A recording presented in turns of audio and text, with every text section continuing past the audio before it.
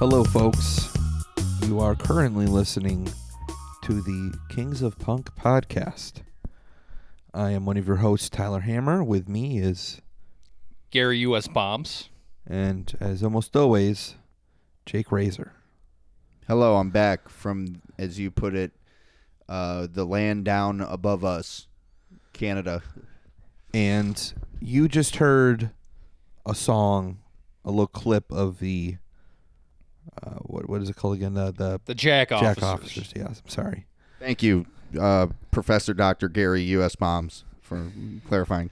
Well, and the reason we're playing that is because this is part 2 of our Butthole Surfers episode.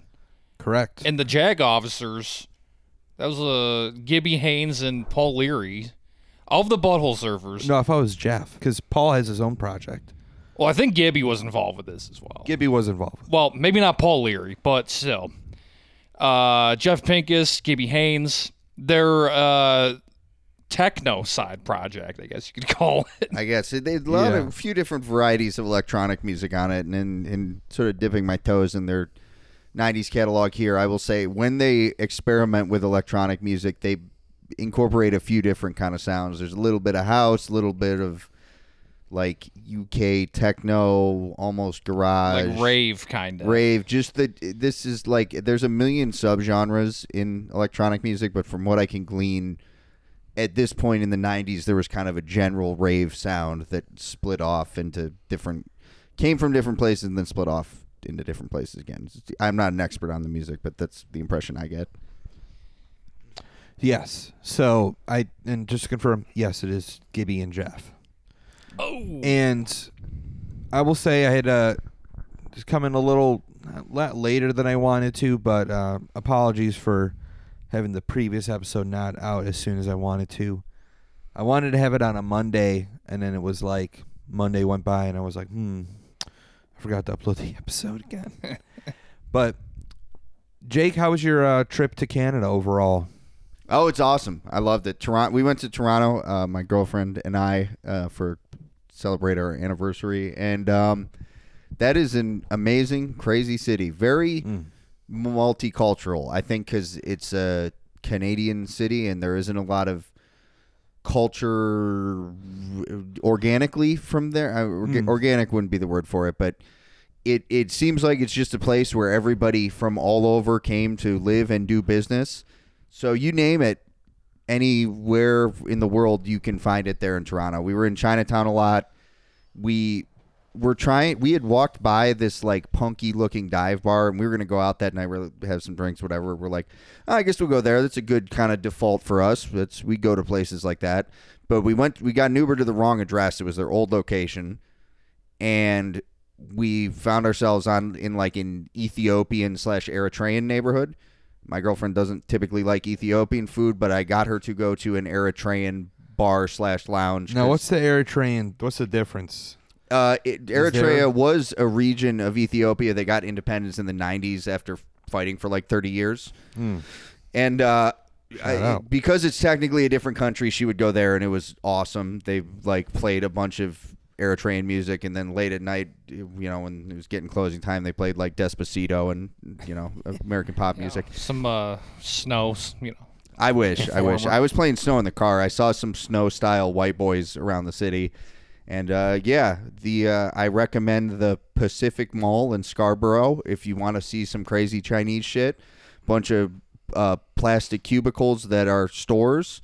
And most of them are the same store, and it just seems like if you took any suburb around here, but then everyone was Chinese, and they don't assimilate because there's nothing to assimilate to because it's fucking Canada, so they've just set up some kind of system where they sell each other phone cases, and I guess it works. And didn't you say the Falun Gong?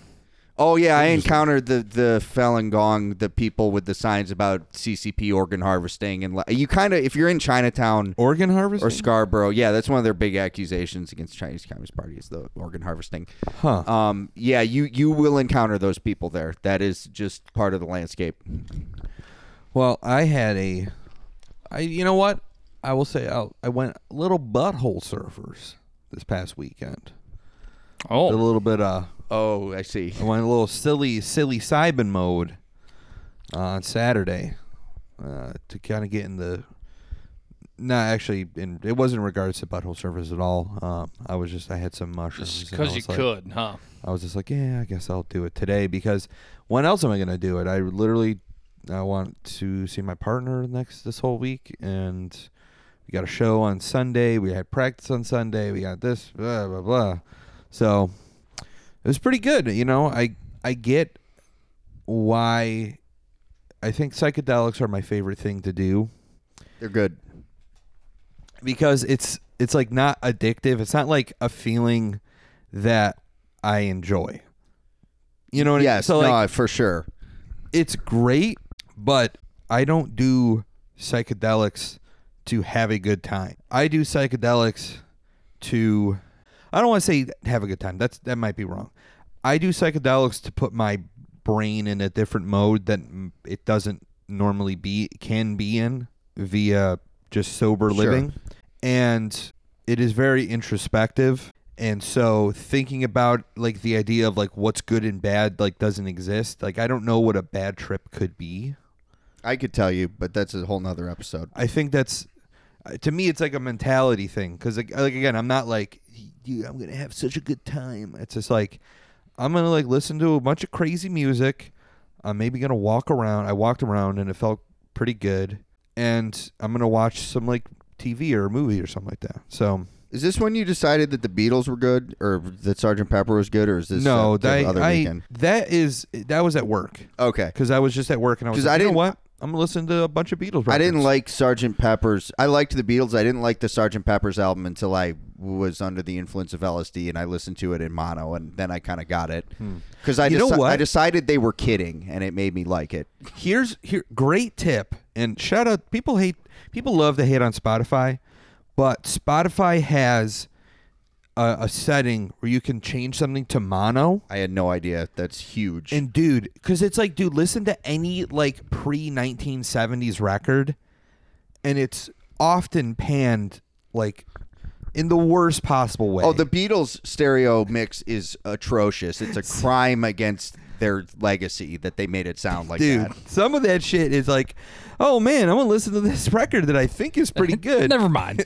Ooh, oh man, I love the drums being all the way in my right fucking in the ear. corner. I love hearing Rubber Soul and having it be mixed the same as the first Ramones album. Yeah, right. That makes a lot of good. I mean, it made sense when the Ramones did it. It makes even more sense to do it to the Beatles. Yeah, I mean on Norwegian Wood. Oh yeah. So no, that honestly like saved like me listening to it, because it's like yeah, if you had a record player, it would sound totally different. But like I'm in fucking headphones at work. That doesn't work. The same. All right, so that was a different weekend. But yeah, no, psychedelics. I'm a little overdue. For me, it's kind of like an enema for my brain. It gets all the crap out, and that's good. I got some good. I wrote some riffs too. Good. Last note on Toronto, I did a shout out to, I don't know what his name was, but the guy in the Demo Listen Facebook group who recommended Rotate This Records. That place, I went there and almost immediately spotted a early 2000s Russian pressing of the No New York compilation, which is not on Spotify. I've been listening to it a lot, but was getting fed up of having to listen to it on YouTube. I got a copy of that. We should do an episode about that album at some point.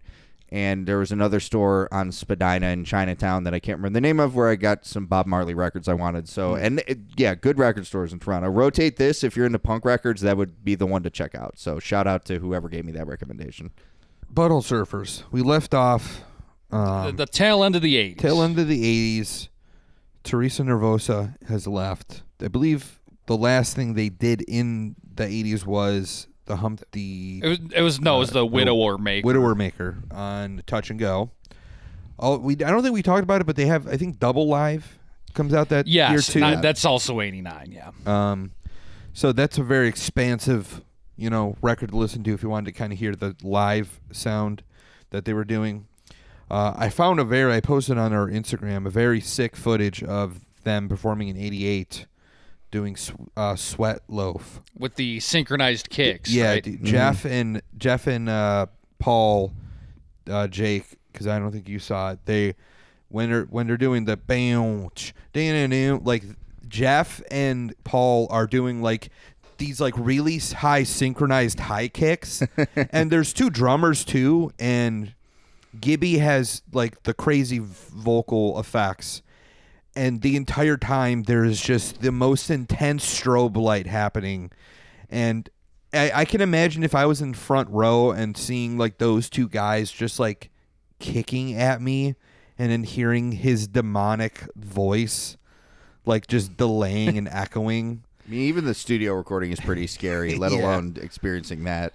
I do like how on the studio recording it, it like lulls you in the false sense of like, oh, this will be a nice, because it's like that it's like that ambient like like like that twinkly sounding music, and then nice. it's just all downhill from there. But around this time, the late '80s, they start ramping down their like live show a bit. Yeah. But 1990, they switch over to a new label. We're talking Rough Trade. An English label. Yeah, very important English label. One of the first like big independent labels. Did a lot of like what we would now know as like post-punk stuff. I do think it seemed to me like the English music media really took a liking to the Butthole Surfers, because if I'm not mistaken, they did a Peel session in the late 80s. I think they did, because yes. they toured Europe a couple times in the 80s, and they seemed to get pretty good reception there. Yeah. And also they had a distributor that I believe, a UK distributor that like did them pretty good. Mm-hmm. So they had a solid fan base overseas, which I think is very important when you want to get to where evenally the Butthole Surfers is going to get to. You kind of need to have that, like, to a degree. But 1990, they go to Rough Trade. They were going to do just like a one album deal, but they convinced them to do an EP before, specifically the EP called The Hurdy-Gurdy Man EP, which I believe is based on the title track of, which is the cover of by Donovan, the singer Donovan, which you probably have heard that song before. Maybe you haven't heard the cover. Is that what we're going to listen to? Yeah. We'll put that. We should throw that on. I mean, that's like a good, it's a good song. Let's listen to that song. And this was a hit for them, correct? Bit of a hit. I mean, I don't know about radio. It was airplay, a single. but... It was, I believe, on the album. Okay, that came out PO'd. Yeah. So it's probably the single from that album. Yes. I mean, one takeaway I'm getting from this band, learning about them, is it was sort of a slow, like, just build up of their popularity, which culminated in them having like real big hits in the later 90s. Yeah.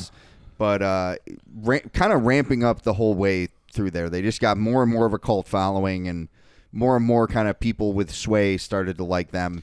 And this in the early 90s, that started to pick up a little bit more. So yeah, we could start with a little Hurdy-Gurdy Man cover here. Here's the Hurdy-Gurdy Man. Yeah.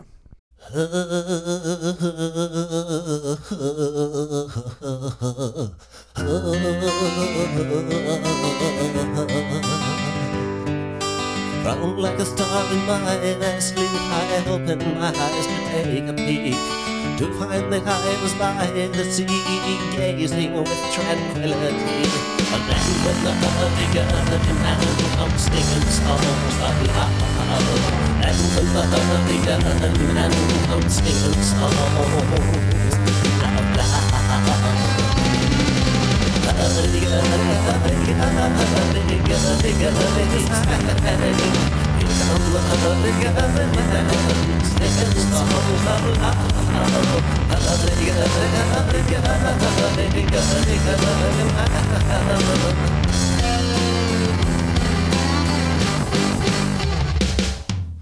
Histories of ages past, unenlightened shadows cast down through all eternity, the crying out of humanity. A land of the hurdy-gurdy man comes singing songs of love. A land of the hurdy-gurdy man comes singing songs of love.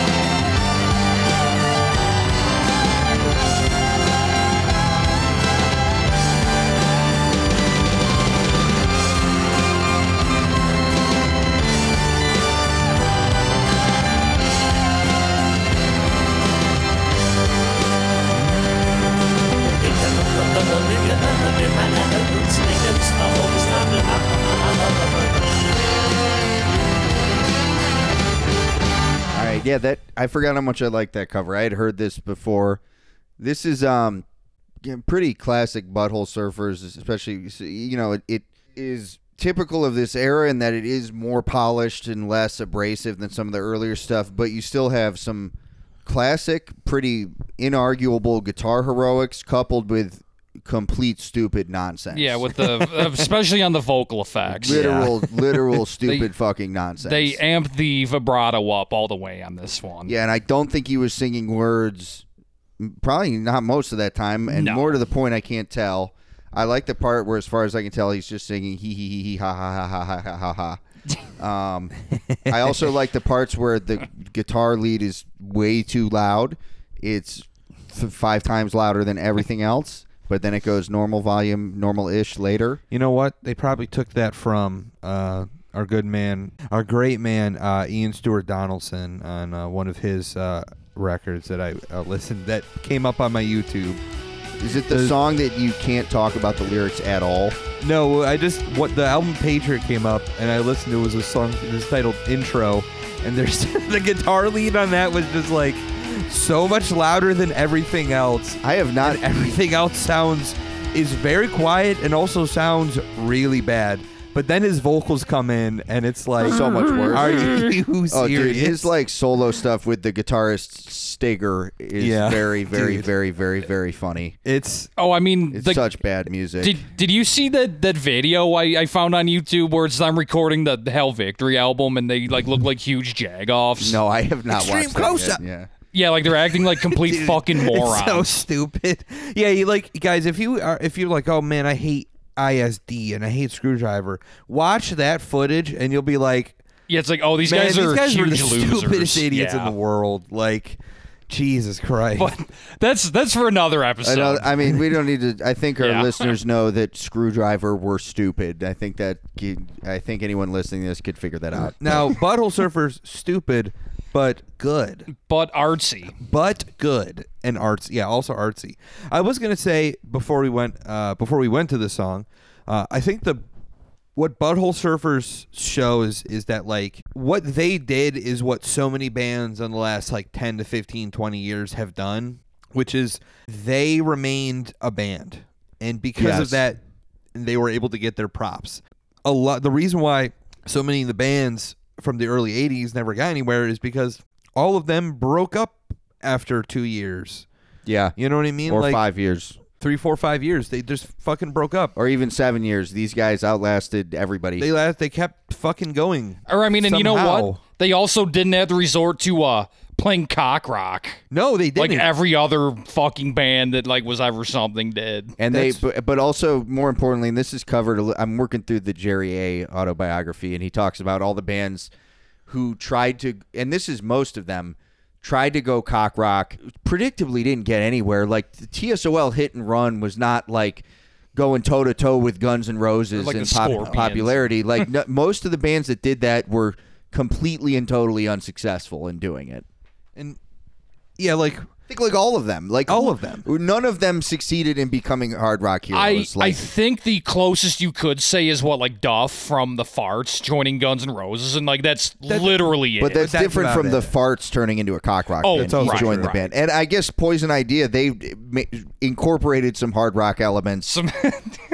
some cock rock elements. No, but Jerry talks about in the book, they like had, that was like who they got to play guitar for them was like hard rock guys, and they kept having to get different ones because they would quit. But that shit was actually good, and even then, it's, you know, they weren't fucking on the charts alongside I don't know, the Butthole Surfers, whatever it was in the '90s. Weird time, but no, it's one of those things where like nowadays that's how bands have been doing it. Like their bands keep going for.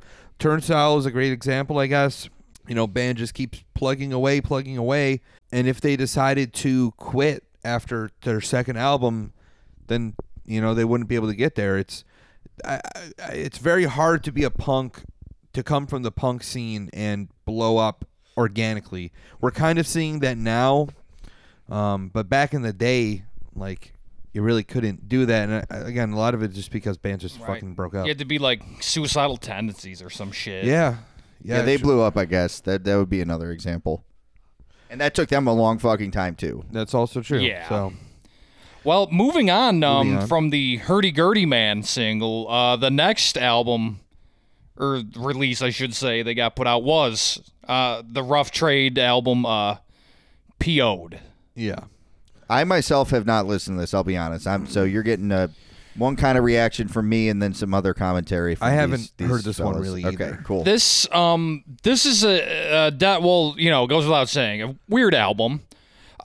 Seems like this is a pretty from what I've seen, like other like people online say, it seems like a very hit or miss. Like, okay, there's like definitely good songs on it, but there's like definitely also like some, you know, just like stupid fucking nonsense. But not in a good way, which is important to distinguish. Just right in the form of like, oh, this is a track that I'm not going to listen to. It's a waste of my time. Yeah, They do. Yeah, I will say there is probably two of my favorite Butthole Surfers songs on this album that I think that definitely rank in the top end of their discography. Okay. I don't know which one you want to listen to. We could either do Blind Man or PSY. We'll say PSY is like, I think it's between 10 to 12 minutes long, so I don't know if you want to. Let's rock with Blind Man. Let's do Blind Man. Okay.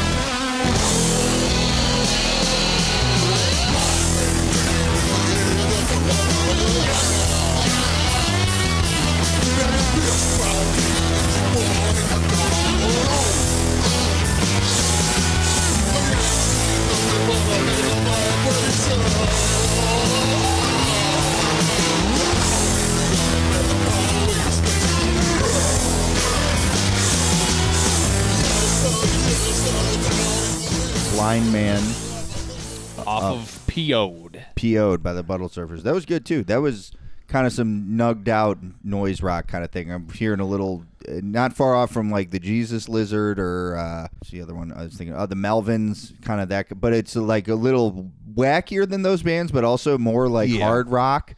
It's like it's got that weird like that Slacker vibe. It's got the Slacker vibe, but still very like 70s. Like I'm glad you helped me identify what drum beat I was hearing. He's exactly playing "Victim in Changes" by Judas Priest. And it sounds pretty close, yeah. Yeah. And yeah, I mean, what's his name? Paul Leary said, as we quoted in the first episode, that ZZ Top was his favorite band. He said he'd never listened to them, but they were his favorite band. And so that's that kind of pentatonic, bluesy, hard rock vibe. It's definitely coming through on this one. I mean, because it also seems like he would like Judas Priest without having, ever listened to him. I mean, who wouldn't? Look at the guy. Yeah. He looks awesome. So, following this rough trade at the time goes under, and luckily for them, I think sometime in 91 they go under, but luckily for them, the Butthole Surfers, they just got a great opportunity. You know who from?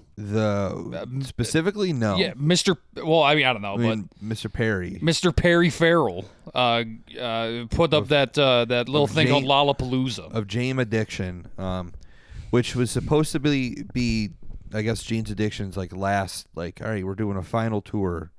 This is what it is. Lollapalooza, if you don't know, big concert series. Is it still going to some extent now? I think there is some version of it now, yeah. But this is the first one. This is the lineup that they had. Rollins Band. Ooh. Ice-T and Body Count. Ooh. 9 Inch Nails. Wow. Living Colour. Susie and the Banshees. What? They played? Yeah. I didn't know that. Jane's Addiction and the Butthole Surfers.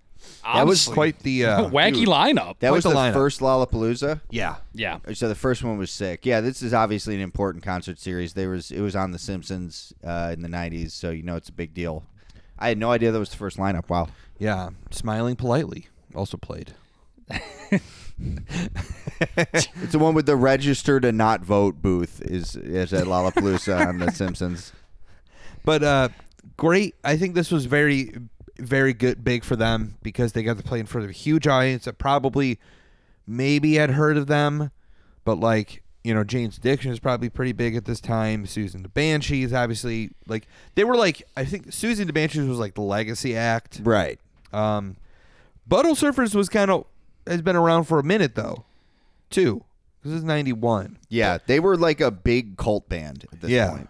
Yeah. And if you probably have seen it, the live footage of that, where they're playing the song Graveyard and Gibby is throwing plates up into the air and firing a toy shotgun into the crowd. I think he's firing a real shotgun, maybe with blanks or something like that. But yeah, really funny. It's crazy. Great footage. I think this was really big because I don't know if it's around this time, 92. I don't think. What did they do in 92? I don't think, right? The only thing I could think of that they really might have done was Gibby appeared on that Ministry song. Oh, that's true. They did at some point between 91 and 92 sign to Capitol, I believe. A major label. Big major label. Big label. And Paul Leary was talking. He said, it's that's where I think the Beatles were the Beatles on Capitol. That was the U.S. label of the Beatles. That's probably what they're most known for. Big label that bands that he had grown up listening to. Also, what did he say? Led Zeppelin too, something like that. And it's why would I not take it? You're telling me I'm not gonna accept this? Of course I'm gonna Of course, yeah. And I mean, not only that. Well, I mean, we'll get to that when we get to that part, the album, but. But yes, you are right, Tim. Jesus Built My Hot Rod by Ministry featuring Gibby Haynes. It does appear come out in 92, which I believe it's on their 93 album that it's part of. Oh, well, the Ministry album? No, that came Psalm 69. I do believe that came out in 1992 as well. So, and that only can again, it's one of those things that further can only raise the help profile. them. Yeah, for sure. And we're gonna see a lot of this where it's they're just doing little things here and there that is just getting them further and further up the ladder. Like, they seem to be getting the spotlight on them, or again, it's more like the cult following thing, and like it's finally trickling to mainstream, important ears. Yeah. You know, they're it highlights how different things were back then because there was no social media. And so instead of you go viral and a billion people know who you are and then they forget about you in 10 minutes, it's more like, you know, if you had no idea who they were and you saw like the Butthole Surfers at Lollapalooza, that would be the craziest thing you saw like that decade of your life so far. And so you're going to remember it, and you're going to talk to people about it, and then word spreads, and then that's how you get a big cult following. Whereas now, like, I can see the craziest shit ever in about 2 seconds, and then I can scroll past it, and I'm going to see something just as depraved and crazy. Like, if I just scroll through TikTok lives right now, I'm going to see a bunch of stuff that is way more fucked up than the Butthole Surfers, and then I'm going to become completely numb and just kill myself. Not really. It's very parody. much Don't take us down. Today, because did you see the one with the lady with the hair she's like dropping popcorn. Not TikTok lives, all of them feel like I'm staring into like it's very like it's like an orb that the devil created. Yeah, but it's like the orb of confusion. Like, if I feel like if the devil had an orb, I'd look at it and be like, oh, that's Satan's orb, I know what that is. This is more like those AI generated pictures where it looks like a bunch of stuff and you can't identify any of it. It's like really in a scary, uncanny valley. It's a lady who is pretty looking, and she has a hair iron, and she's putting popcorn kernels, like unpopped popcorn kernels, into the iron. Okay. And popping them like one by one. And while she's doing it, she is reacting to like people giving her money. People giving her money to have her do stuff. So they're like sending her like ice cream, and then she's doing this weird like ice cream licking thing. And then it's like, ooh, ice cream, good. It's got kind of a Butthole Surfers vibe. I bet Gibby Haynes would get a kick out of it. I've watched it so many times. I've watched it like 4 or 5 times like in the last day. It's complete nonsense. Because it's just like I can't get over like that this is something people like. People are sitting watching this and paying to see more. I'm glad I have no idea what you guys are talking about. Dude, I'm gonna show. It's a nightmare. It's a fucking nightmare. But I was thinking of the Butthole Surfers when I was watching it. I was just like, man, the Butthole Surfers couldn't make anything as fucked up as this right now. They could get pretty close, but maybe not that like fucked this up. is dystopian. Rules. Going back to that thing you were talking about, Jake, where back then, you see a band like the Butthole Surfers, and of course it's going to be the craziest thing. I think they really did have they had a far reach, because I remember in high school I had an English teacher who told me about how he actually saw the Butthole Surfers with like Stone Temple Pilots or something in 1993 or 4, and it's just kind of crazy to me that like, yeah, I have like a teacher at school who's like talking to me about the Butthole Surfers. Well, yeah, because unlike so many crazy fucked up local bands, this wasn't just a crazy fucked up local band. They took their stupid nonsense on the road and showed everybody. They showed the world. That was like that is like an important thing too. This band toured. Like same thing with like Black Flag. Yeah. Yeah. If Black Flag didn't tour, like I think they would be still heralded to a certain degree of like, yeah, these are pretty good records. They'd be like Dark Throne.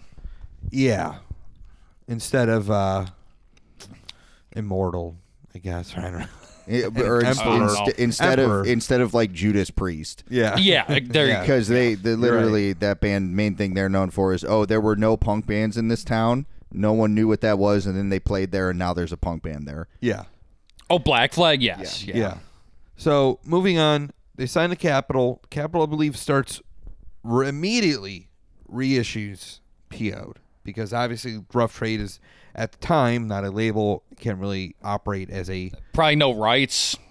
Is a good label to them. Yeah. So and Touch and Go is still repressing and selling their old material, which will become relevant later on. 93, kind of a big year. This is definitely the biggest year for them at this so far, because there's a couple things. In regards to like related stuff, Gibby Haynes has another side project titled P. That was 95. That was 95? I was on 93. That's when the album came out, yeah. But they were a band in 93. Oh, they formed in that. I believe they formed in 93 because This is very important. Let me just double check here. They did form in 90. They had formed in 93. Specifically, I think a very cool, kind of fucked up thing is that they were performing at the club where River Phoenix died. And in the song Michael Stipe, which is like one of their singles, he does mention like River Phoenix in that. Wait, like, wasn't Johnny Depp like Johnny Depp was in the band? Yeah. No, I mean for River Phoenix, like died. He was friends with River Phoenix. Oh wow. They were like good friends, I believe. So that's very And Flea was playing with them too. So it's like that's a whole lot of debauchery going on right there. Just overdosing in like the alley behind the club, and like you're just hearing this like band that Johnny Depp and the singer of the Butthole Surfers have, as well as a Flea. Oh wait a minute! You mean they like played there and like Yes. that's the night that they played when he was like dying. Oh wow, that's crazy. That I didn't know that. I mean, that doesn't surprise me. I mean, just that lineup of that band, you know, in the spirit of the land down above there, I'll quote the Trailer Park Boys and say that lineup is greasy. Yeah. Yeah. So yeah, Gibby Haynes has a side project with Johnny Depp. He's done one good thing at least, I guess. I do kind of like that album. That guy made the soundtrack to River Phoenix's death. Like Yeah. it's kind of crazy. I'm about to, after hearing that band existed, I need to go get tested. Yeah, like mentally and physically. Yeah. I don't know what seriously. ailments I got now. Yeah. But on top of that, they have, I think, probably their biggest record as of their career so far, Independent Worm Saloon. Yes, this seems to be a fan favorite, especially among like Butthole's fans who are coming from more of the 90s grunge alternative background. I've had friends who were really into that stuff who said this was their favorite. It seems that the Butthole Surfers fandom is kind of separated by like the decade. Right, for sure.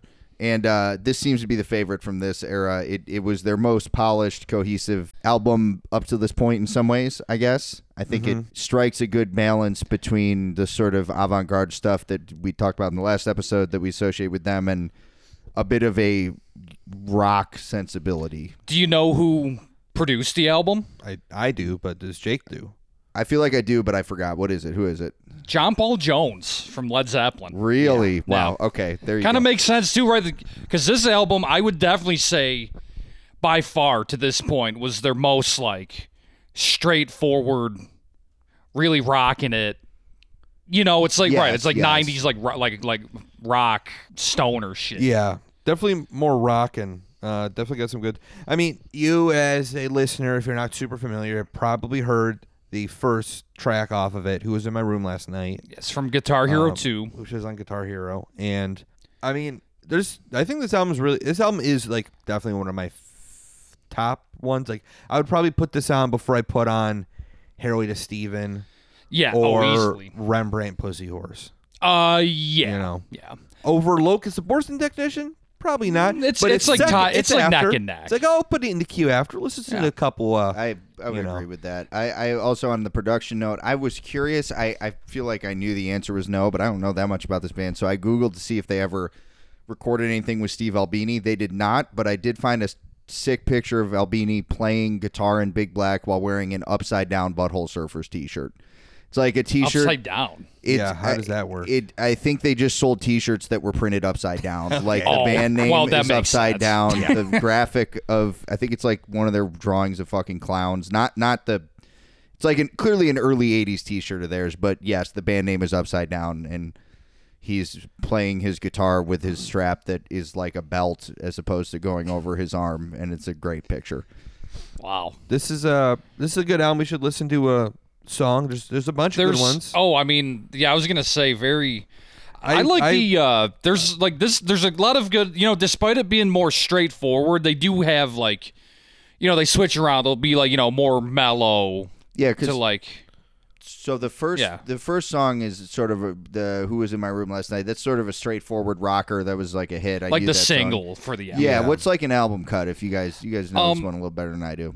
I like there. It's hard to pick because there's so many. I mean, I cannot pick just one. I cannot pick just one. I like Tongue is a good one. That's like a weird kind of like So it's more on the alternative rock tip, but then it gets like kind of heavier towards the end. I mean, the song after the wooden song. Oh. I like Yeah, that that's one, Tongue. too. Yeah. No, I meant like the song. Oh, the song after Who Was in My Room. Oh, yeah, That's yeah. I think that's a great song too. I like the Ballad of Naked Man. That one's pretty good too. Tim, why don't you? We'll leave it up to you. What do you want to do? Let's play Goofy's Concern. I like this one. Also, this is also a really good one. yeah, and also funny little Rochester connection.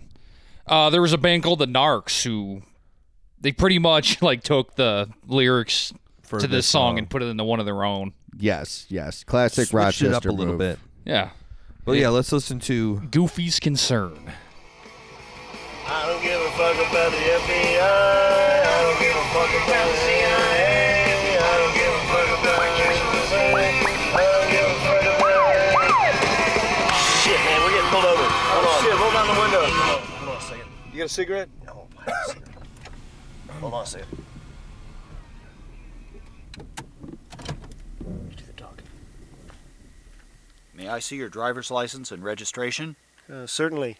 What you doing? Chewing chocolate. Where'd you get it? Doggy dropped it. Carry on.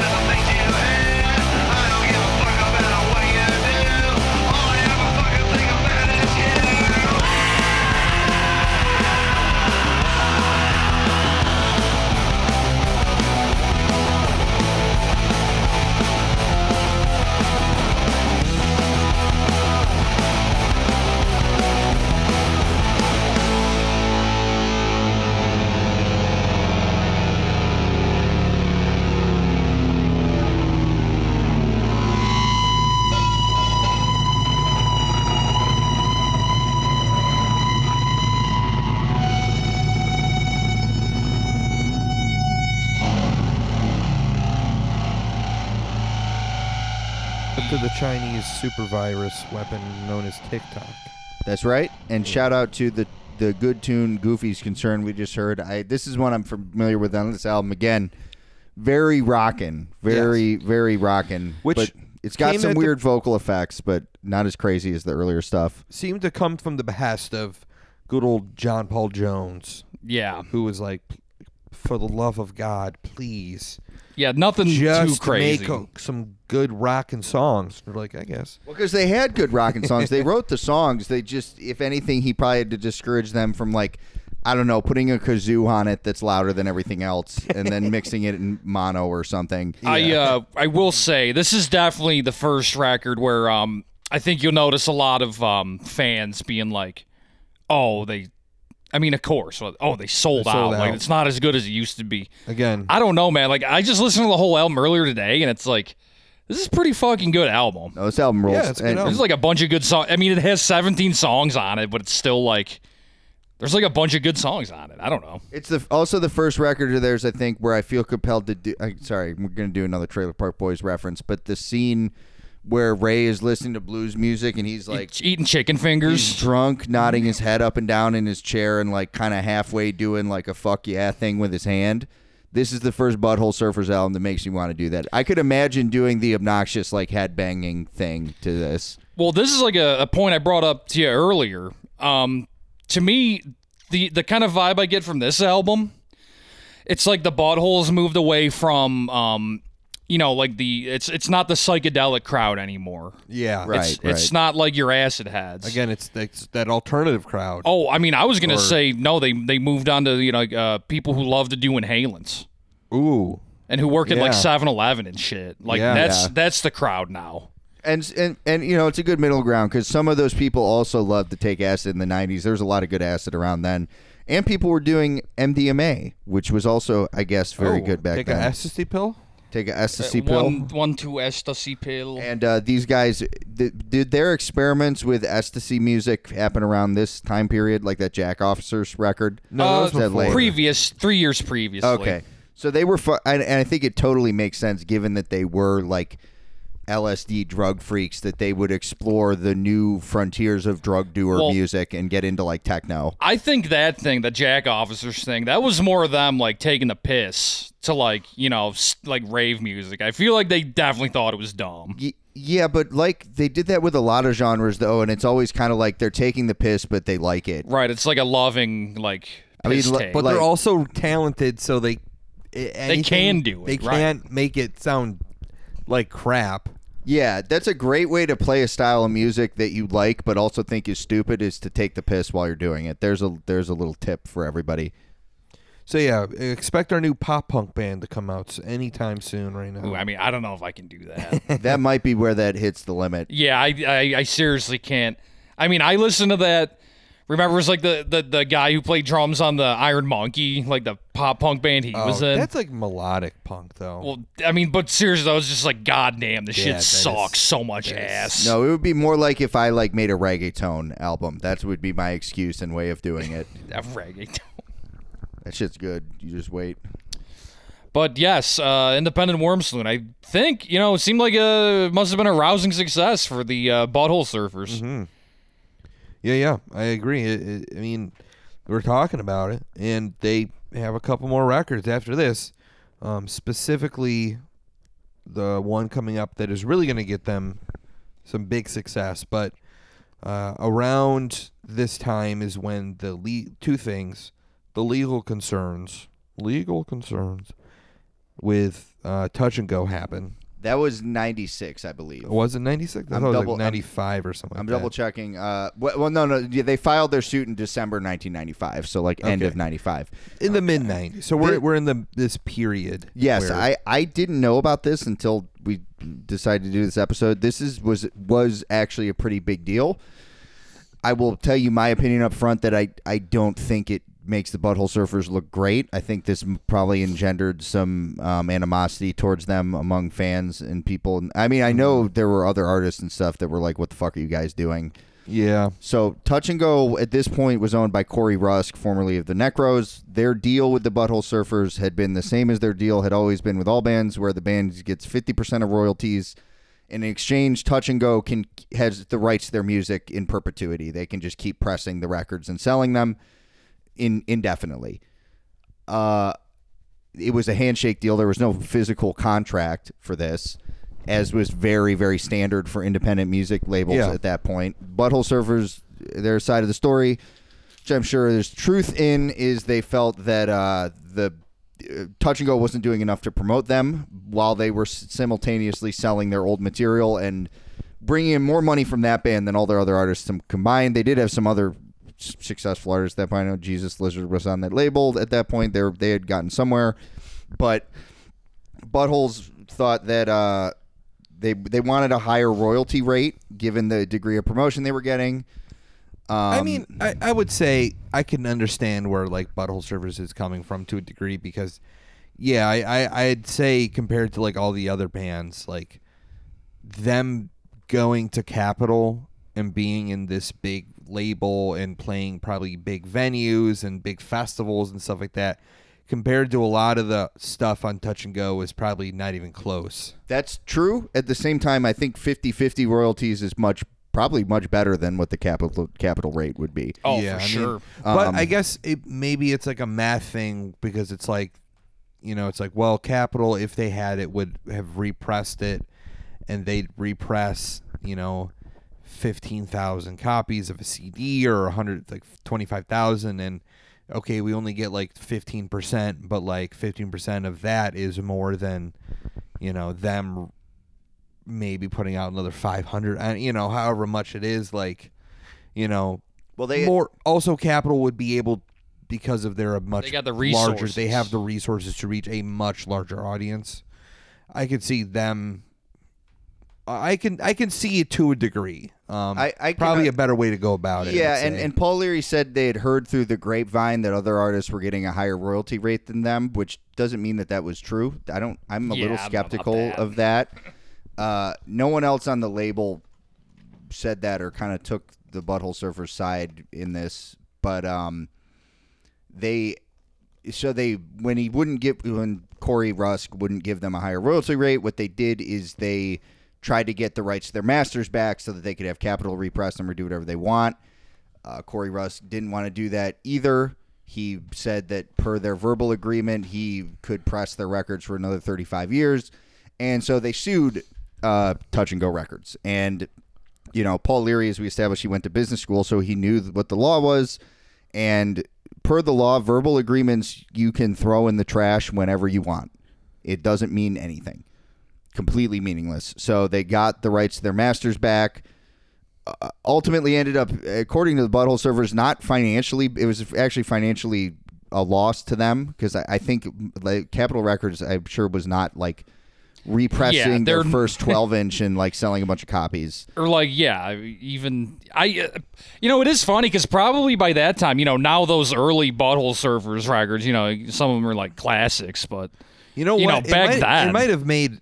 Maybe back then it didn't make sense, but like I'm sure now in the last like 10 to 15 years, it probably has benefited them if they still have the masters. Oh, they got their own label. Yeah, because they could do it. Because now then. they can put it up on streaming, which is what I think. A lot of the stuff we've been listening to, it's all recent developments. Because that's like a big thing when bands have complained about like, oh, we don't get enough in streaming. It's like, okay, I generally probably would agree to a certain extent, but the biggest problem that some of those like mid-level bands especially is that they had 1 or 2 album deals through like a major label in the mid 90s, late 90s, 2000s. Yeah. They didn't sell. They maybe had a single that was okay, and they didn't really do shit, and that album is like pretty popular within their fan base, but because of the contract they barely get anything, and because if they still owe the label, like a Crazy Town situation. Something like that, then they won't get, like an Eve 6 situation. Then, like, any of those bands that clearly still owe thousands upon thousands of dollars to their label. Oh, they shouldn't have sent. They shouldn't have made us sign that record deal. I guess you should have got a lawyer. I don't know. It sucks, man. It's. You know what? You got a taste of the good life.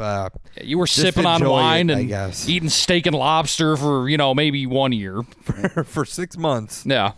So there's the guy Ed Roach, who's been doing purchasing and licensing for Touch and Go from '92 up till I believe present day. I mean, his insight in this is he was like, yeah, I don't know. I talked to other bands around Chicago and people would tell me about their $3 royalty check or their label that hasn't answered their phone calls in 5 years. So it is an interesting case that I think could only have happened in the 90s because what the court ruled is that the it's called like the Licensing Act or something. There was a law that the court ruled was intended to protect bands from bad contracts, not labels, and that this established a precedent for how that law was going to be enforced. And generally that makes sense. This is the very rare case, which again is something that would kind of only happen in the 90s, where the band blew up and became effectively like more powerful with more weight to swing around than the label did. And you don't see that very often. No. So I guess the precedent that's set here is probably best for the majority, but in this case is, I think, more debatable. I'm not like holding against the Butthole Surfers really, but I am a little like, well, it's not like they couldn't have like bought the rights from Corey Rusk later and putting it on streaming. This probably could have been figured out some other way. But so they just wanted them for like free? Is that it? I yes, and they. I mean, that is. I do agree.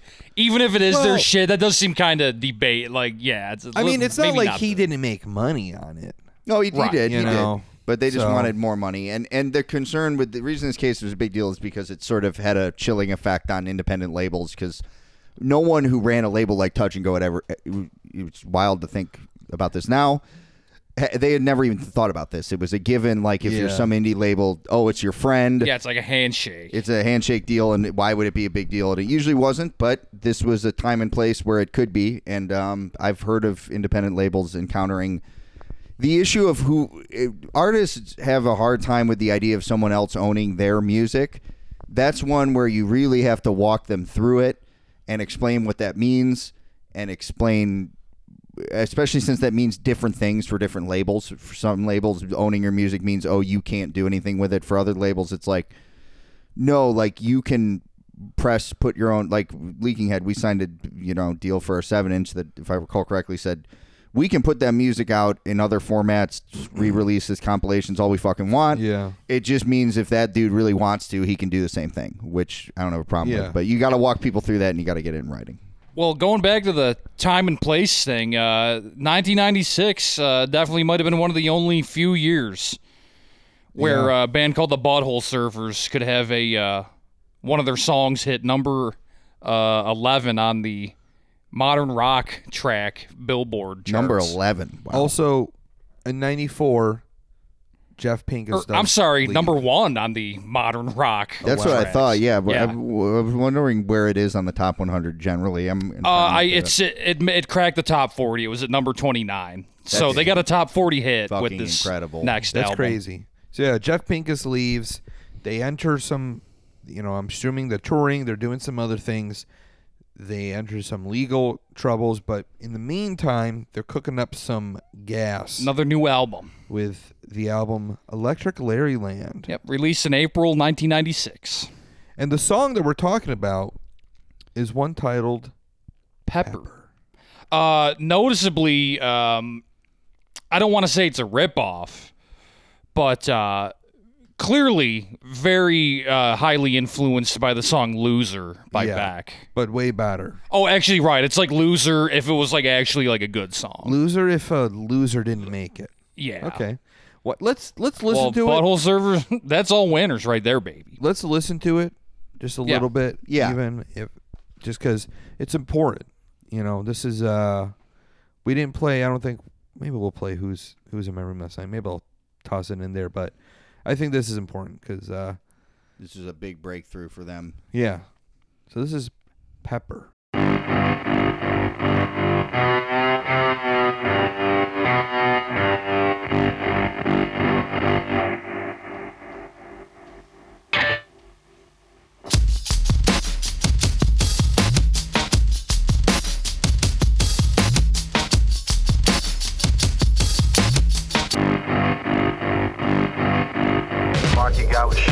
Sharon got Sharia, she was sharing Sharon's outlook on the topic of disease. Mikey had a facial scar and Bobby was a racist. They were all in love with dying, they were doing it in Texas. Tommy played piano like a kid out in the rain, and then he lost his leg in Dallas, he was dancing with the train. They were all in love with dying, they were drinking from a fountain that was pouring like an avalanche coming down the mountain. I don't mind the sun sometimes, the images it shows.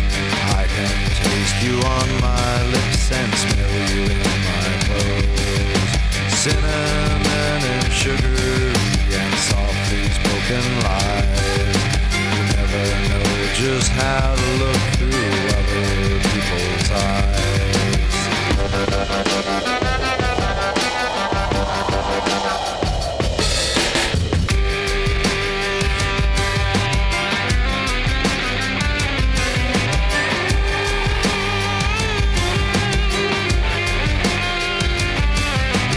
Some will die in hot pursuit and fiery auto crashes. Some will die in hot pursuit while sifting through my ashes. Some will fall in love with life and drink it from a fountain that is pouring like an avalanche coming down the mountain.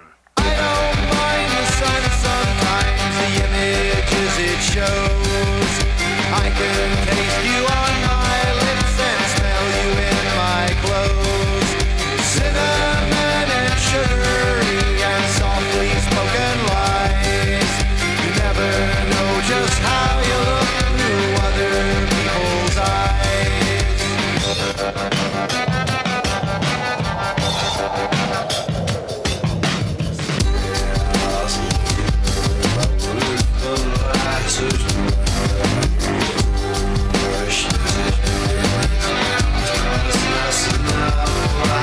Another Mikey took a knife while arguing in traffic. Flipper died a natural death, he caught a nasty virus. And then there was the ever-present football player rapist. They were all in love with dying, they were doing it in Texas. Ollie caught a bullet, but it only hit his leg. Well, it should have been a better shot, got him in the head. They were all in love with dying, they were drinking from a fountain that was pouring like an avalanche, coming down the mountain. I don't mind the sun sometimes, the images it shows. I can taste you on my lips and smell you in my clothes. Cinnamon and sugary and softly spoken lies. You never know just how you look through other people's eyes.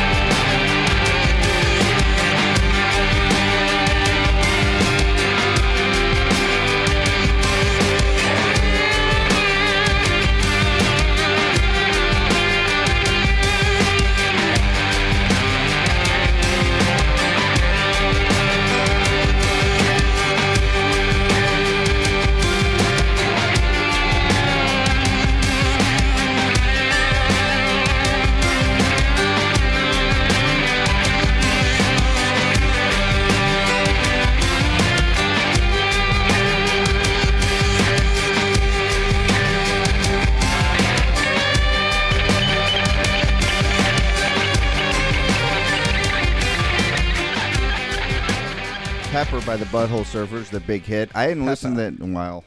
And the influence of like ambient trance / trip hop techno, that was more prominent on that than I remembered. You got the reverse drums. You have this kind of reverby cello. Like that kind of droning guitar. Yeah, yeah. That's very in line with some of the sort of experimental dance music that was coming out of England at the time and was really big.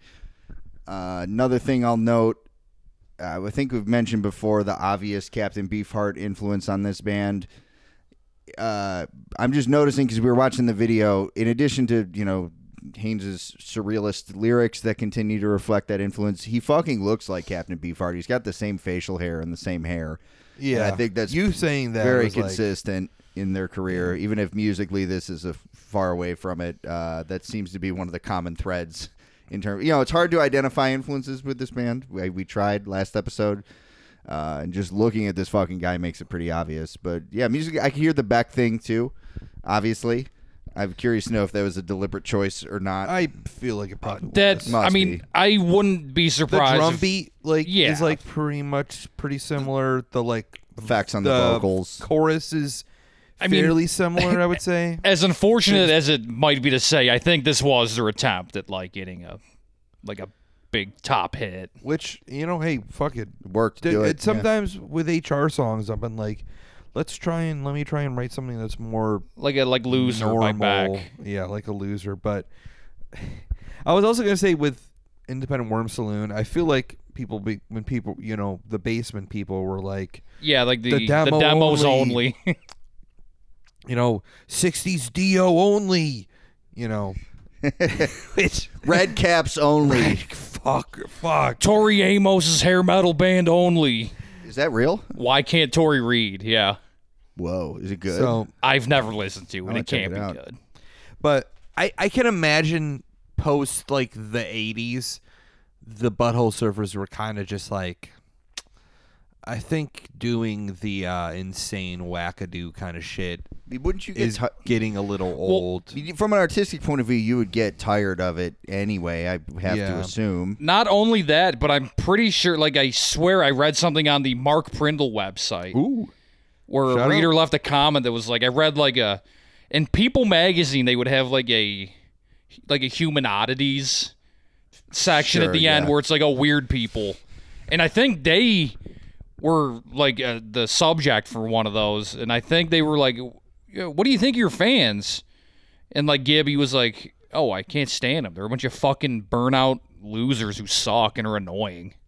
Yeah, I can understand that. Especially to a degree. funny if by that point they had millions of fans and were a big band. Right. Yeah, I would theorize maybe they were doing different drugs by this point. This gives me some it's like the day after you do MDMA and you haven't become incredibly depressed yet and still kind of nice and you think your week's going to go fine until 2 days later. That's kind of how this song feels to me. This is I think this is kind of a I think this is a good album overall. But I think I think we were talking earlier, right? Oh. It's kind of like It's front loaded. All the good songs are at the beginning, and then as you get more towards the middle and end, it kind of loses it steam. gets weird though at the near the end, if I recall correctly. So there is still that element where it's Yeah. okay, this sounds like the Butthole Surfers. Yeah, but by this point, go ahead.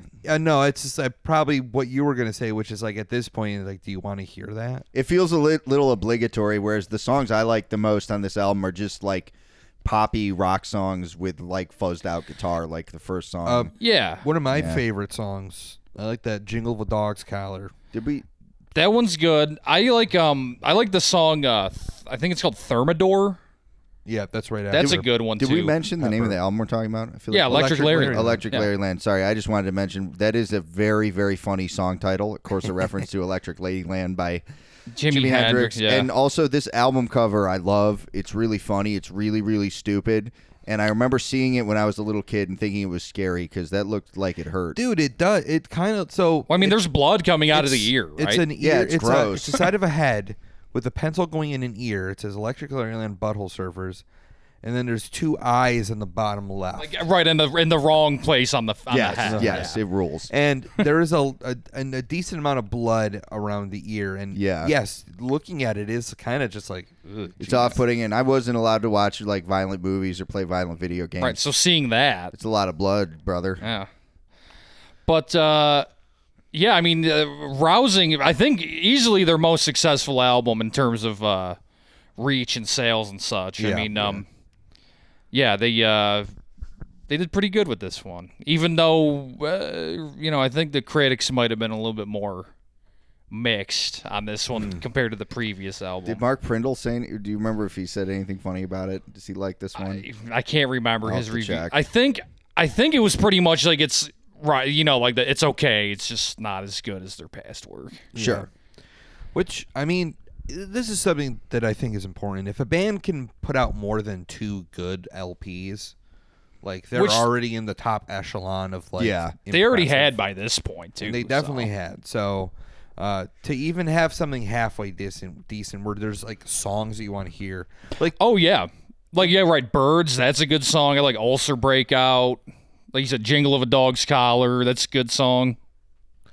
do we want to listen to another song of this that isn't the single? Or Yeah. How about Jingle of a Dog's Collar? Let's rock with that one. This is Jingle of the Dog's Collar from Electric Larryland by the Butthole Surfers.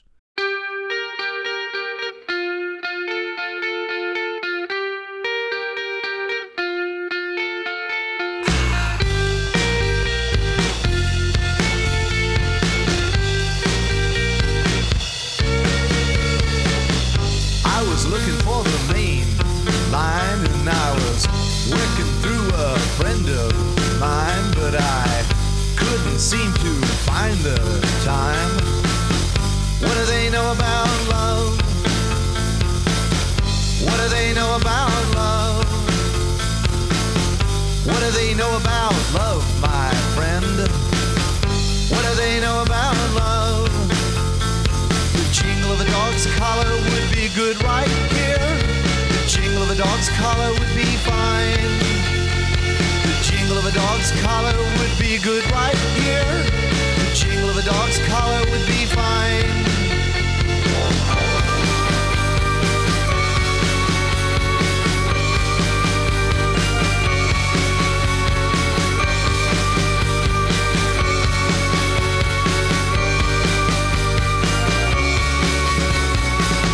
What do they know about love?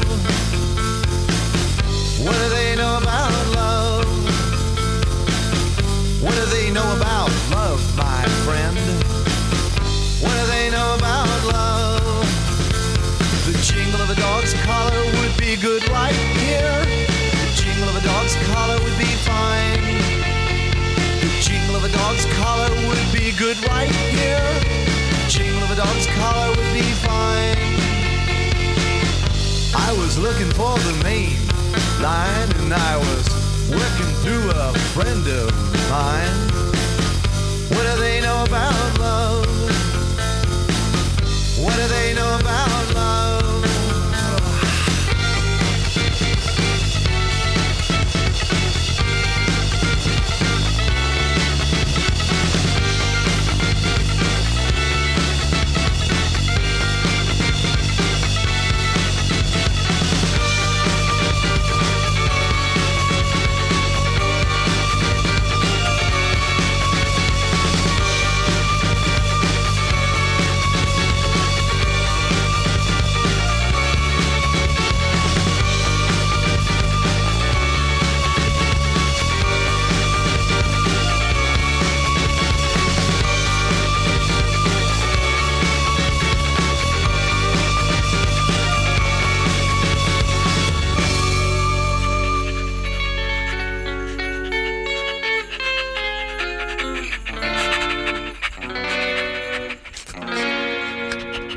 Of a Dog's Collar from Electric Larryland. Probably one of the poppiest songs by the Butthole Yeah. Surfers Yeah, we've it's heard thus almost a far. little like- melancholy, but still poppy. Yeah. It's a little dream poppy. It reminds me, I've been listening to Sugar Cubes, Bjork's band from the late 80s, and it doesn't sound like that, but like it's in that universe of sort of off-kilter, dreamy pop stuff. It's not like shoegaze, but it's like spacey sounding. Yeah.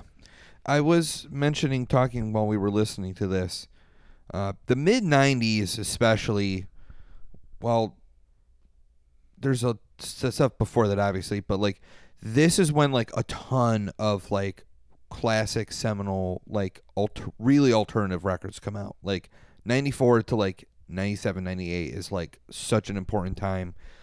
You know, you got bands like Melvins, Melvins, Butthole Surfers, Primus, 9 Inch Nails, Rage Against the Machine, fucking Ween, like you said. Ween yeah, is one. Ween, You got like, fucking, I mean, even shit like Oasis.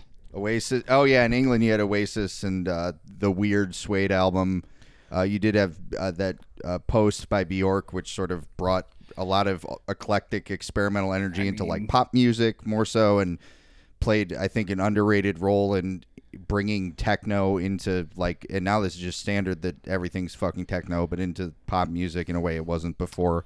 You also have, I mean, I thought about this. Guided by Voices. Oh yeah, is in the mid like B1000, and Alien Lanes comes out in like 94 grunge, and 95. Like, yeah. Grunge was kind of not what it was. People were probably sick of it at that point. It's like Kurt Cobain killed himself. Yeah, I mean, all those bands except Pearl Jam broke up around the mid 90s. Yeah. So I think you put it well when you said that, you know, everything was kind of up in the air. Unfortunately, when the balls landed from the air, it landed on like nu metal and Chevelle. Fuck. But luckily, I don't think that the Buttholes, they never fell under that trap. No. He's not talking about like. Oh, you're just saying in general. Yeah, in the culture in general, like a bunch of bands are doing cool shit at this point, and then they like broke up or whatever happened to them, and then what we were left with was like nu metal and like Creed, Korn clones. Yeah, great, awesome. Yeah, that's great. All this eclectic energy, all these genres getting mixed together to produce really cool albums, like the stuff we just talked about, and the fusion of genres we ended up with was like just the worst of all possible worlds. And that's what we grew up with. That was our era when we were coming of age. Someone on Twitter said it's classist and racist to not like nu metal. So yeah, you mean just like anything ever is now, like with anything. Dude, that tells a bunch of people mixing up stuff that sucks. That's hilarious because it really reveals a lot about how many diehard nu metal fans that person has met.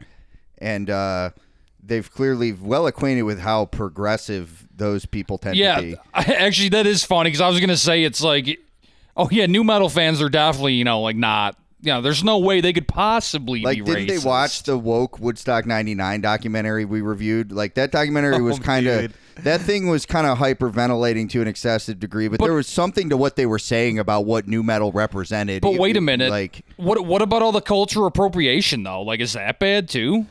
Like with like Limp Bizkit and shit? Or is that like okay now? Thinking about the live DMX concert, there was someone posted on Twitter a video, and they said, man, those 5 black people in the video must be real loud, because the video, it's like a rapper, and it's like all white people, mostly white people in the audience, a big like fest or something like that. Yeah. And they're saying the N-word and not the soft version either. Yeah, they're like, man, whoever the 5 black people in that audience supposed to be must have really megaphones. loud. Yeah, it's just like, damn, holy shit. So then I was just thinking about the DMX video where it's just like, man, they all got the pass. I mean, there were so many. I mean, who's gonna tell them no? There's not. If DMX, like, imagine if DMX was like, no, you can't do that. There would be a riot. They'd be like, you better let us. Can you think of? And it was already in the air at that time. If someone's really trying to spin nu metal as progressive somehow, that is, I'm not even mad about it because it's so fucking funny. It's so funny. It's more pathetic. If I guess Rage Against the Machine, sure, obviously. I wouldn't. They're not nu metal. They're not. But I'm sure people think they are. I mean, they probably maybe helped inspire that honest. shit. Nu metal is hardly a genre. Yeah, you know what I mean. Well, I mean, it was definitely. Now you want to talk about time and place, right? I mean, there's no new, current modern day nu metal. Oh, there are. There are. There is. Remember that band from Montreal, Keychain? Oh, how could I forget? Montreal's very good legacy with of nu metal bands. Slaves on Dope. Slaves on Dope. That song is. That's it. One good song. One good song, and you know what, Tim? The worst thing of it all, it's only good at that live video. Oh yeah, like the studio version sucks. The studio ass. version yeah. is so bad. Hey, I don't know what it is with Canada and having one band that produces one good nu metal song, because Kitty is also on that list. Which, I'm going to be honest, we re-listened to that one song, and I was like, this sucks, actually. Oh, no, I mean, I like the one song that's, like, really good and jump the fuck up, but... Yeah, that song. Brackish? I remember I listened... Brackish. We listened to that one, I was just like, we listened to, like, that album or some songs off that, and it was like, wow, this is, like, some complete bullshit garbage. I like that. I like that Brackets song, though. That song Brackets. Brackets good by Kitty. Yeah, Bracket is a good song. You know who picked Slaves on Dope? Who? To be like a new band? Who? Sharon Osbourne. Oh, and you know who else she picked? Who? Insidious Coal Chamber. Oh. You know what else she chose is to be married to Ozzy Osbourne. Wow. You know what else? Well, it's because she wanted to control him like a drugs like a zombie. puppet, straight up like a goddamn marionette puppet. So it was a great choice. And you know what else she chose to do? Put that phony fucking accent on because she's from fucking Beverly Hills. Really? Yeah, she's not from England. No. I'm from England. What the fuck? Yeah, no, that's a put on. She's from fucking California. Like, okay, I could understand Damn. you live in England for a while, you get a little lilt to your voice. Yeah. I can buy that. She talks like a fucking Hello. She talks like she is like the den mother in an orphanage from from Charles Dickens. She has to watch like a bunch of like pauper children. Yeah. As they Yeah. go out and make some money. Yes, that's how she talks, and It's- that's kind of what she does, but that's not where she's from. It's funny because like recently Cillian Murphy, who's going to be starring in the movie Oppenheimer as the man who blows up a million people, he heard like he was living in London for a long time, and then his kids, he's I believe Irish. Killian I would assume anyone- Murphy? Yeah. Yeah, that's definitely gotta Irish. be, yeah. But he's like my kids started developing like a British accent, and I was like, I gotta go back to Ireland. Yeah, I don't want my kids to have that. a British like a London Hello. specific accent. Like no, let's go back to the fucking Ireland. No, I want him to talk even stupider. I can't even do the Irish accent. I want him to. I mean, only if that means like- he'll become a traveler and I was gonna say. do call out videos where he's yelling listen. at John Paul and Kathleen's bike. No, the Irish accent isn't stupid. I take that back. The bad ones are Scottish and Welsh. That is where I cannot understand what you're saying to save my life. But you know what I can understand is, or maybe I can't understand, is maybe this next album. Well, actually, there's a little bit of history to go into the next album. okay. The album in question we're referring to is Weird Revolution. Originally was supposed to come out in 1998 called After the Astronaut, but the label shelved it because I believe they did not like it. Interesting. So then this was going to be a quick follow-up. yeah, like, relatively. and honestly, it's kind of weird to think. It's like, oh, what if it actually came out as planned? Like, because I feel like that happened, and then, like, they never really, I mean, they put, like, another album out after that, but it was all, like, unreleased stuff. Yeah. And they never, I mean, to this day, they have not put out, like, a new Release. which, I mean, honestly, I don't think I really want them to. The Butthole Surfers? Yeah. Yeah, I'm good on that. I think they don't need to sully their legacy with, like, a new album. No, just keep it as is. I would be curious enough to listen. Well, But I think I'd be more curious if they didn't like make all that money and kind of make it already, because I would want them to be taking the piss out of shit that's happening now. There's material for them. Oh, there's like an unlimited supply of My God, material. look at all that fucked up stuff we watched on TikTok. Like there's a lot of deranged nonsense happening. I would be skeptical because they might not have the juice, but there's definitely grist for the Butthole Surfers mill if they wanted to do that. But if they don't want to do it, that means they shouldn't. And they didn't. But anyway, yeah, Weird Revolution. Originally supposed to come out in 1998. It didn't. Ended up actually 3 coming years. out in 2001, 5 years after Electric Larryland. Damn. And probably this one, Weird Revolution, might be their, I don't want to say experimental, but it's maybe their most out of left field album in their entire discography. It sounds very influenced by the ambient trance, or like what I guess they would call trip hop stuff. I mean, it beyond even that, like, it just sounds like it's very informed by like late 90s like radio songs. That too. You You know, like yeah. there's like Well, 'cause just something about it. It seems very like dated to the late 90s. Oh, absolutely. I mean, that was when the kind of electronic stuff I'm talking about was starting to really be reflected in radio songs. Yeah. But yeah, this is like a Butthole Surfers record that seems to be like Massive Attack influenced, or like Portishead influenced. I don't know what you'd call it in there, because like I mean, Toilet Head, I guess. I think you could all Toilet Head. Yeah, that works. Penis for them. Head. I mean, I think you could even say there's also even like 9 Inch Nails kind of shit going on. Definitely, yeah. I liked this record. I liked this. I think maybe even more than Electric Larryland, actually. The one song I gotta mention though, because it's completely ridiculous and absurd. Yes.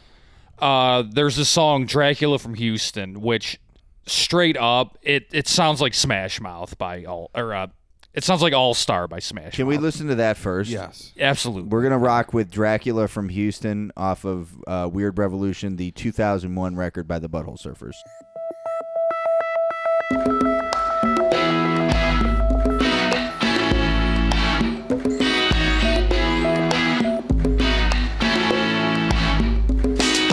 Got no future, great big past. Little bitty guy on the rim of my glass. Gotta meet the plane so I can get my monkey. Teach him to be cool but a little bit funky. Got no credit and I got no fear. And I got about $1 so I can buy a beer. Gotta see a doctor about the words I've said. And I gotta get a bike and I gotta paint it red. Oh no, we gotta go. We're not gonna live forever. Why, we gotta die. You know that we'll be together. Hey, we gotta stay. I could never be a savior. You don't have to be there. 'Cause I'm never coming home. 3 feet deep in a slow motion wreck. I was walking the walk and I was talking to the best. I was wrinkled and shriveled and stepping out of line, playing the end against the middle and losing every time. I was vainous and heinous and crippled and sad. Thought I was invincible, the baddest of the bad. Then I woke up one morning and I stepped out of bed. Had to get a bike, had to paint it red. Oh no, we gotta go. We're not gonna live forever.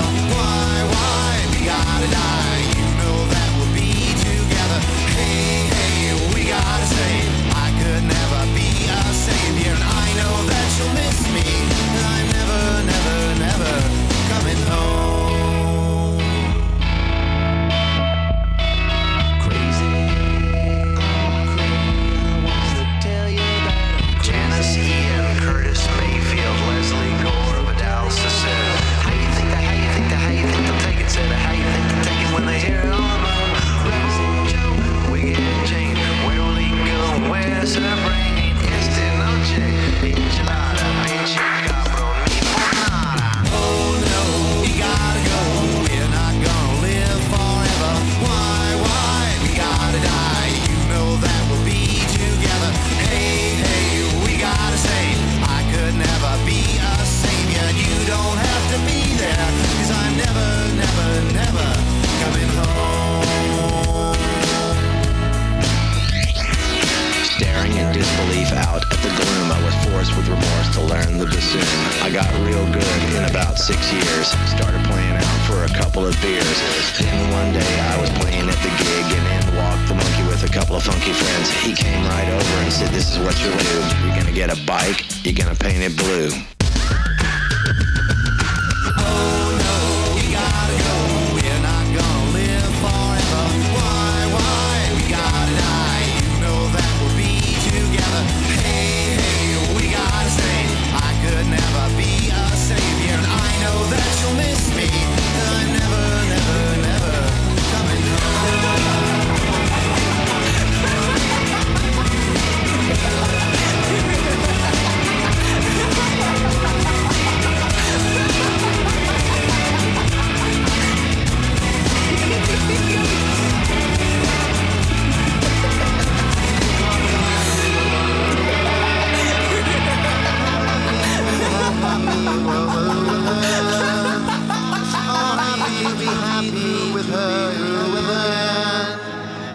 It was Dracula from Houston. I recognize this song now. Yeah, so the riff and the verse is, I said Sweet Jane at first. It's very close to Sweet Jane by the Velvet Underground.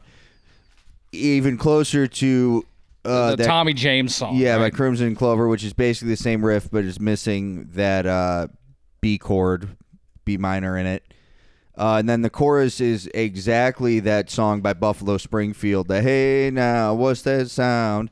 Everybody look what's going round. So they took some classic rock songs and added Gibby Haynes like rapping in the verse. And as Tim pointed out, there's The Smash Mouthification. Smash Mouth vibe. I think Tyler got it even closer when he said spin doctors. This is like the perfect final Buttholes record because it's both their most commercial one and their most absurd, bizarre one. Yeah. I mean, it's ridiculous. Especially, I mean, they recorded it in '98. That makes sense. This coming out in 2001 is so funny. Oh, very late to the whatever the fuck game this was trying to do. Not that late, because people were still doing this in 2001, but like people had been doing this in 2001. I will. Butthole Surfers, honestly, they do not seem like a 2000. That seems like a band that should not have material like past the year 2000. No way. if that sound, but you know what I'm sense. saying, right? Yeah. I know what you mean. No, it's a perfect last album in the context, because like you see it as selling out, you being the haters. I see it as selling in. Yeah. That is. I just see it as it's a good, weird fucking album. That is, Tyler, literally a Five Finger Death Punch lyric. That good song, The Pride. I'm not selling out. I'm buying in. Oh. And Wow. that's so. Remember what I said about all this great stuff happening in the '90s, and it didn't prevent where we were going, because history is tied to this. This train doesn't come off the tracks. Can't change where it's going. What would we say, and we've done this before with, I think, most of our legacy of episodes. What is the legacy? Like, where do we see? What are you looking for? Right there. What is the legacy of the Butthole Surfers? Where do we see? Can we see the threads of this band still to this day? Yes, I think so. I think, unfortunately, in recent years, like I would say the past maybe 5 to 10 years, maybe. So I'm going to address this from like our vantage point to start, at least, of people like in the punk scene, which is a tiny, tiny niche little thing, but we talk about it a lot, and our listeners seem to like our insights on it. I maybe see their legacy less now than I used to, but I think their legacy from that perspective, from the underground, is they introduced a degree of like avant-garde experimentation to the punk scene and to underground rock music that was not. And there's a few other people. There's other groups you could say this about. They were one of a few groups that did that. And then famously, pretty much all those groups were cited by Kurt Cobain and other people like that as major influences. So that's like one massive thread you can see immediately. I mean, the Kurt Cobain thing, it's been talked about to death, but this was like one of his favorite bands. And I think that speaks for itself, the size of that thread there. But also, even in the underground, like there's not as many of them anymore, sadly. But when I was younger, there was like punk bands that would come and play DIY shows who were like weird and fucked up and had crazy noises and, you know, were on the experimental kind of noisy tip. And I think these guys, Flipper, a couple others, really, you could attribute that to them. Oh, that's what I was definitely going to say. I think for sure they did prove that it's like you can come from a DIY, you know, small scale background, and then, you know, your shit can blow up. That's also true. I would also say maybe to piggyback off that, you can be like a smaller band and still have like an impressive live show. Yes. Oh, yeah. Proven by this band and the group Kiss in their early days, where they famously had to build all their own stuff, and they had the amps, the wall of amps that didn't have speakers in them. Also, Misfits too. Yeah, the fucking spray paint. Misfits, fucking. I mean, Guar. Yeah, they did it. They didn't start out as like a bunch of fucking. Our favorite band, Green Jelly. Yeah, with that guy. What's the guy name? The guy Bill or whatever. Bill. I mean, for what it's worth, I'm sure both those bands you just mentioned loved the Butthole Surfers. I mean, Guar, listen to like the Death Piggy stuff. They're like early like punk band, and it's kind of clearly like a little brother of the Butthole Surfers, like spiritually, I would say. No, I agree with all that. I think hopefully that there is some sort of a renaissance of younger people finding out about the Butthole Surfers. See, that I don't know, honestly, man. I feel like this might be a little too Well, that's why I said I hope. I could see them either like it's too abrasive, or they just they don't get it. Which is so weird because there's so much new music that I feel is probably actually more abrasive, but not as nearly as good. And honestly, they probably owe a lot to the Butthole Surfers too. Well, it's interesting. I mean, like 100 gecs. I mean, come on. I was about to mention them, like the younger generations and like a lot of newer music that has taken off in the underground or adjacent to the underground, like 100 Gex would really be the perfect example. It is like weird and abrasive, and you can, like even 100 Gex, they do things that are kind of like an updated version of this in terms of the vocal effects and using auto-tune in a fucked up way. Like, I don't like that band, but that is kind of what it is. So I could see younger people getting this band now. I think if anything's gonna like prevent that, it would be maybe that this band like rocks too hard, because like they also rock. I feel like another thing, honestly, that goes into this is I feel like they like the Zoomers or whatever. If something is like old, they will be like, that's dad rock or corny or something. Unless it's like fucking like Korn or like System of a Down or something. Yo, but they'll love Korn. Go fuck off. Well, I think grunge is having a bit of a moment, so that would probably lead people to the 90s Buttholes material, and that's good. But what I would like to see in the punk scene is like more locust abortion technician shit. Like, I know this is like played out at this point, but like I love hardcore. I'm all about it, but there's a lot of it, and I would love to, because this is a general thought about punk that I'm sure I've said before and will repeat again. Like, punk rock in its original form in the 70s, if I were to distill the ethos of it, it's like anything goes, just like don't be boring. Like, you can experiment, you don't have to sound like the Ramones or Minor Threat or whatever. You can be adventurous, but the rule is you gotta just keep the energy up. Just don't let it be boring. It can be totally weird and fucked up and avant-garde, but don't be boring. And think this band, especially their 80s material, really epitomizes that in a different way. You can hear it in the 90s too, and I think that's a rule that I hope everybody kind of not just lives by but creates by, is what I would like to see. I would say to also take influence, maybe bands should be taking influence from them in a recording sense, because they have a lot of extensive production that their contemporaries, the Butthole Surfers contemporaries, really didn't do at all. And like when I hear bands that are pretty sick, and I hear just bare minimum, like we wrote this song and this riff, whether it be a hardcore band or a punk band, something, it's like, you're in the fucking studio. When the Butthole Surfers were doing that, when it was way harder to do that. Like, you should be coming up with like ideas and various other things. To me, being in the especially if a label gets paid, like it's paying for it, then there's no excuse.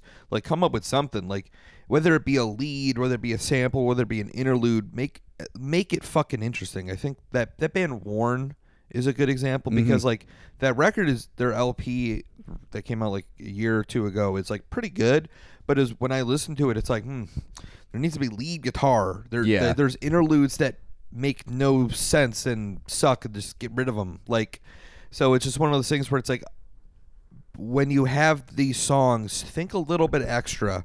What could I do to make them better, weirder, crazier, goofier, something to enhance it? And I think we do that as really, really well, especially you, Jake. Like, you're crazy good at that. At what? Just coming up with like extra little weird melodies and things to like keep it fresh. I do like, and I know I get why people don't always feel this way, but I did appreciate that about this band, because I love doing shit in the studio. Like, that to me is less stressful and more fun than playing live. And now we have a luxury. It's also so much cheaper to record music now. Yeah, that was what I was going to say. We have luxuries they didn't have, and that I'd like to take advantage of, and that, like, if we really wanted to, we could record a Leaking Head album or whatever ourselves, and then we have we can fuck with it as much as we want at that point. And, listen, we could record 128 tracks of kick drums. Yeah, just like The Omen. We could, and we will. Yeah. And a lot of people are saying that it's probably one of the best ideas that anyone's ever heard of. I'm hearing that more and more. If I could just add to yeah, of course, the episode here, there is another album they put out that we haven't covered, and I'm just going to give a little it's a album of unreleased material that came out the year after Weird Revolution in 2002, called Humpty Dumpty LSD. Okay, yeah. Maybe if you're if you're listening to this and you're interested in checking out the Butthole Surfers discography, if you're a more ambitious listener, I would definitely suggest giving this album a listen because there's some good, weird, real weird stuff on this. I bet. When was that stuff recorded? Wasn't that recorded earlier? I think it's a lot of it is 80s, maybe like at the latest, like early 90s stuff. Oh, okay, yeah. And if it's outtakes, that's gotta be. Oh, I mean, really fucked up. Bunch of good weird ass songs. 100 Million People Dead. I mean, I think that was on the Peace Comp or something, wasn't it?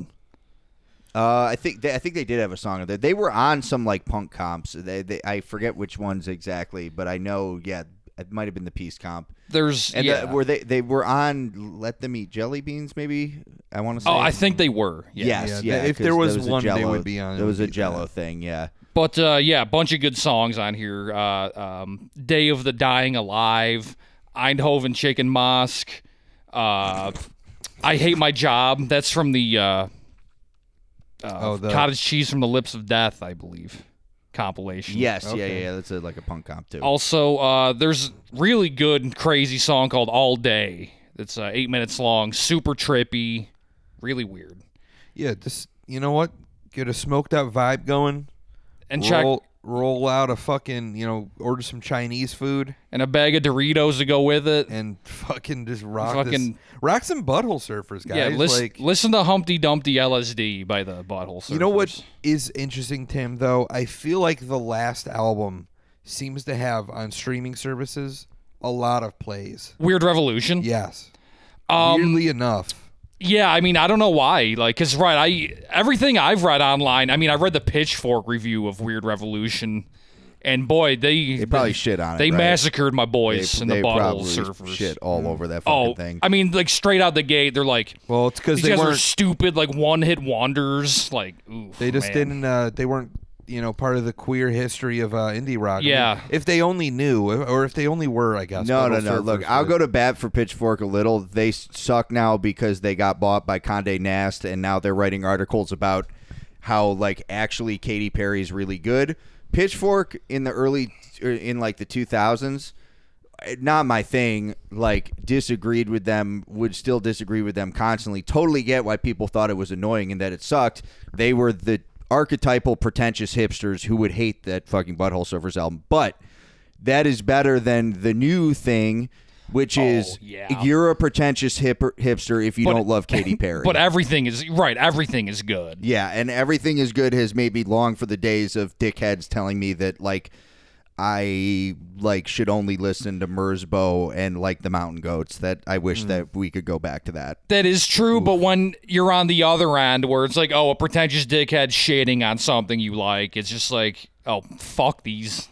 Well, the advantage is I can ignore that more easily than I can ignore pop music, and I don't like people on top of that hammering me to like pop music more than I do. Dude, that shit fucking sucks. Oh, people were saying that on Twitter. People were saying that's like. You don't need to critically. There's no critical revisionism for Katy Perry or some shit like Taylor that. Swift. They have millions of dollars. They are rock stars. They are idols. That's what they get. Who gives a shit? Yeah, fuck off. Who cares if I like them? Who cares? Yeah, who cares if I fucking like them? If I don't know what popular fucking music sounds like. And guess what? I don't want to know. My partner probably does. Guess what? I don't fucking want to know. I want to listen to. Humpty Dumpty LSD. Something like that, and then a band that has less than 100 monthly listeners on Spotify, and it's like, this is my favorite band of all time. Yep, you don't even know what it is. There's pop music that I like a lot, but I just can't imagine feeling like I don't think I need to explain to anybody why Despacito is a good song. Of course not. It just is. It's the second most viewed video on YouTube ever. It was it broke records on YouTube. Our president played it on his phone. Soul, played that song. Well, that's why it has. I mean, even half as many views as it does because our president did that shit. God bless his soul. Yeah, it's definitely not the other way around. But that's why he got so many votes. That's why he got so many votes. It was rigged, but in a different way. I don't understand. I agree. I don't understand the whole no, you have to pretend that Taylor Swift is good now. No, I don't. Fuck off. No, but you have to. Especially, you know what maybe frustrates me more is when people in the underground scenes are all about it, and it's like, man, There is so much dope shit that you probably have never heard of. I mean, I just look at it this way. It's like, oh, so you're gonna go up the bat for Taylor Swift? It's like, oh, what's next? Like, you're gonna show me your signed copy of The Big Bang Theory? Oh, I thought you were gonna say, were you gonna show me your signed copy of Mein Kampf? Right, because I mean that was a popular book too. Well, I mean, yeah. Also, Taylor Swift is a white nationalist. Oh, I mean, I didn't hear about that. No, I only heard about Shakira's Nazi amulet she made that I wish I bought because. Well, she's from like what, Argentina or whatever. No, she's from Colombia. Her family's from Lebanon, though. Okay, That's another pop artist I'm cool with. From Argentina, from Colombia to Lebanon, or from Lebanon to Colombia. Yes, that's right. By Leaking Head. So we're gonna close out with the song "Despacito" by the Butthole Surfers. I'm kidding. We used AI to create the Butthole Surfers cover of Despacito. Hey, we should close out with a Butthole Surfer song. Let's How close. about?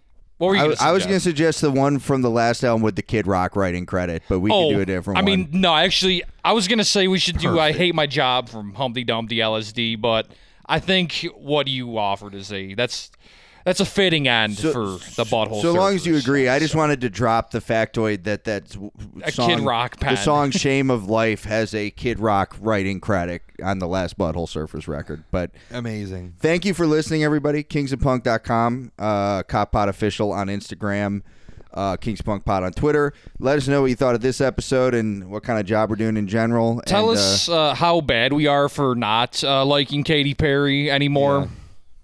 Yeah, or like not liking your favorite Butthole Surfers record as much as you do, or whatever. Let us know what you think, and we love to hear from everybody, whether it's positive, negative, or neutral. So thank you.